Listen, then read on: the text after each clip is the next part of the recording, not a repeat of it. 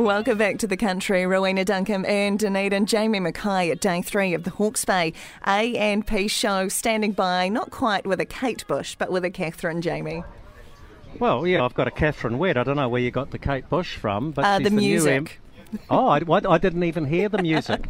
We're having some issues with our floppy mics, but we're going to get there. We've had a bit of a change round, and sorry about the screaming before. Catherine's levels were a bit high. I bet you, were they a bit high on last Saturday night, Catherine? Did you let out a shriek of joy when you waltzed home in tuki? Oh yes, they were very high. It was an amazing result on Saturday for not only Hawke's Bay but for the whole East Coast. We certainly turned it blue, and to get the margins that we saw, certainly people and the voters were sending a very powerful message that they wanted change in provincial New Zealand. And I'm not sure about your Napier MP and her background, Katie Nimmin. Is that her name? Katie Nimmin, yes. Yeah, but I know up the road a bit on East Coast we've got Dana Kirkpatrick, right? And she's got a really good rural background. You have as well. Yes, we've got lots of rural influence in the National Party. We've got Dana up in East Coast, and we've got Mike Butterick in Wairarapa. We've got Grant McCullum up in Northland. Got Miles Anderson down the South Island, and then me here in Hawke's Bay and Tuki, and Suze Redmayne and Rangatiki. Yes, that's right. Who's going to be the... No, this is a silly question to ask you, but I'll throw it out there. Who's going to be the next Minister of Agriculture? I take it is going to be Todd McClay?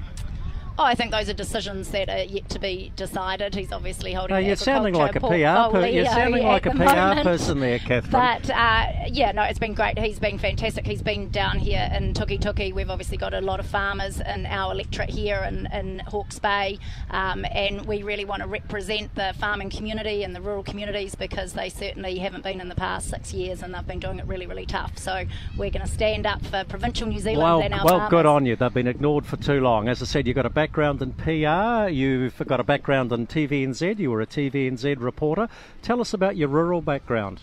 Yeah, so I grew up on a farm originally in the King Country. We're from farming stock here in Hawke's Bay. My husband's also from a farming background, but more recently I've been working in horticulture on the board of New Zealand Apples and Pears and at Bostock, New Zealand. So I come from a trade and exports background as well, and I think it's really important as a food producing region here in Tuki that we're more aspirational for our food producers. And it's wonderful to be here today at the Hawke's Bay show and see so many of our food producers and all the businesses and everyone that feed off our food producing region, all looking so positive on this beautiful Hawke's Bay day. Maybe Hawke's Bay should have been called the Bay of Plenty.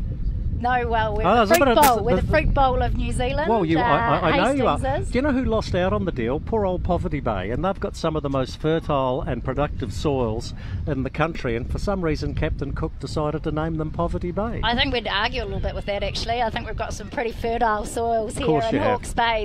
The best food producing region in pretty much the world almost. All right. We certainly need to stand up for them. Hey, Catherine Wedd, lovely to meet you in person, and good luck in your new career. And it's so good to see so many people with a good rural background coming into government, not only from the National Party but also the likes of ACT and New Zealand First are bringing in some as well. So do you get along with Winston?